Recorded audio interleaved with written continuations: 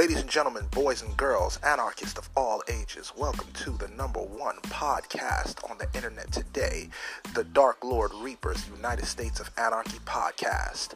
Weekly, as always, we will be bringing you the hottest topics, hot button topics, the unapologetic truth. Here we will promote up-and-coming artists as well as up-and-coming brands that deserve your attention. Who am I? Well, my name ain't all that important, but just know they call me the Nightmare King, baby. And I run the internet. Now, let's talk about a hot button topic that's been on my mind. And it's been hot in the media. In fact, it's been hot longer than I've been alive.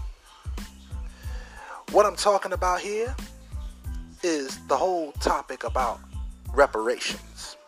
Let's break down the word reparation. It means to repair damage done to something or someone. Okay, now that we have covered that, let's get into why reparations is such a big deal. Reparations were promised to the newly freed African slaves after slavery via the 13th Amendment, right after the Civil War, and the 13th Amendment was signed into law. So a lot of people have a problem with this. So there are people that's saying that, black people should just pull themselves up by their bootstraps. But that's all black people have done since the beginning of time.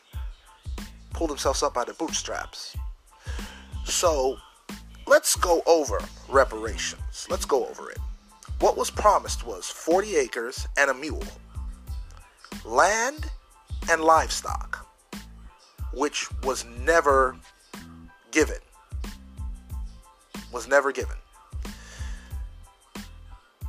And why do I feel there's hypocrisy in it? Here's the hypocrisy. There are other nationalities, people of color per se, that wrong was done to their community. They were discriminated against, and they were given reparations for their suffering and the suffering of their ancestors. Example A, the Jewish community. They were given reparations for the Holocaust because they suffered all kinds of indignities as well as murder, rape, all kinds of things. So they were compensated, and their community is well off now, even though they participate in some shady dealings. But that's another story for another time. The Japanese community. During World War II, the Japanese that were here in America were put in concentration camps. And they were given reparations and compensated for their pain and suffering. And their community is doing well. The Native American community, the only group of people in America right now that can identify with and has suffered just as much as the black man, they were given reparations, even though technically they were screwed in the process, but they were given reparation. The Italians that came here to America, believe it or not, Italians were lynched back in the day, in the good old days, and their families were compensated. The Chinese that were here, that built the railroads in America, they were given reparations.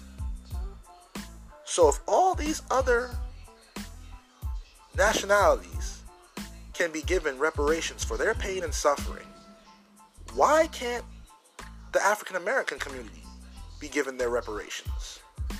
Why?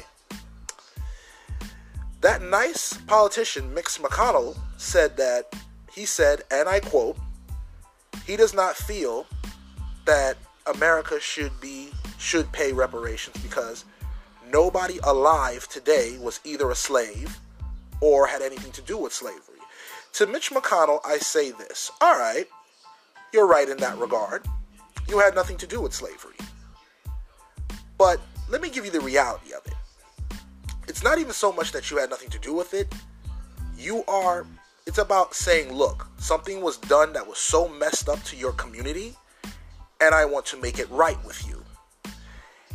If I'm driving my car and I'm drunk and you're driving your car and I hit your car and I damage your car and I hurt you, I have to pay you for your pain and suffering.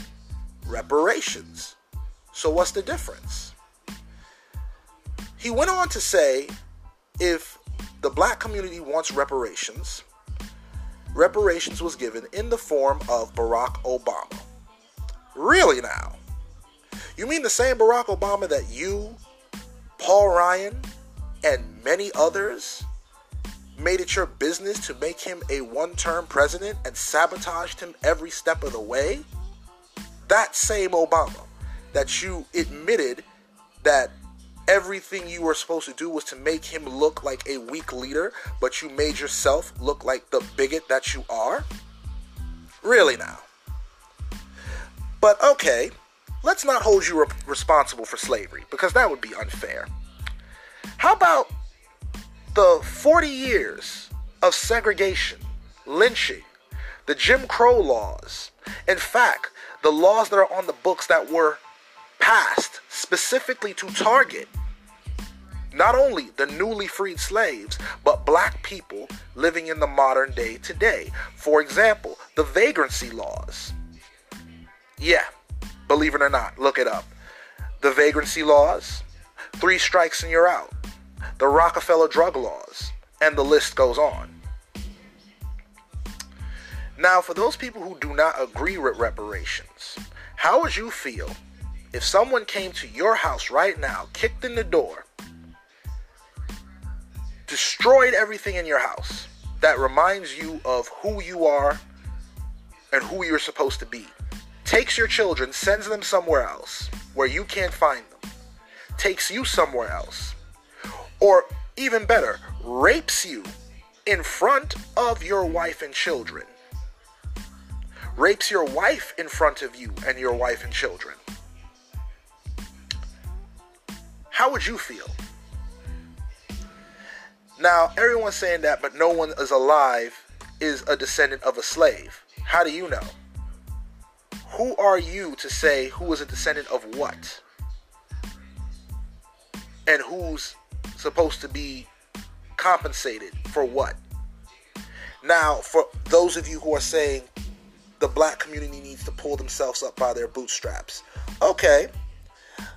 So, need I remind you that it's a documented fact, and the late great Martin Luther King even said this, that because he fought for reparations too, if you didn't know this.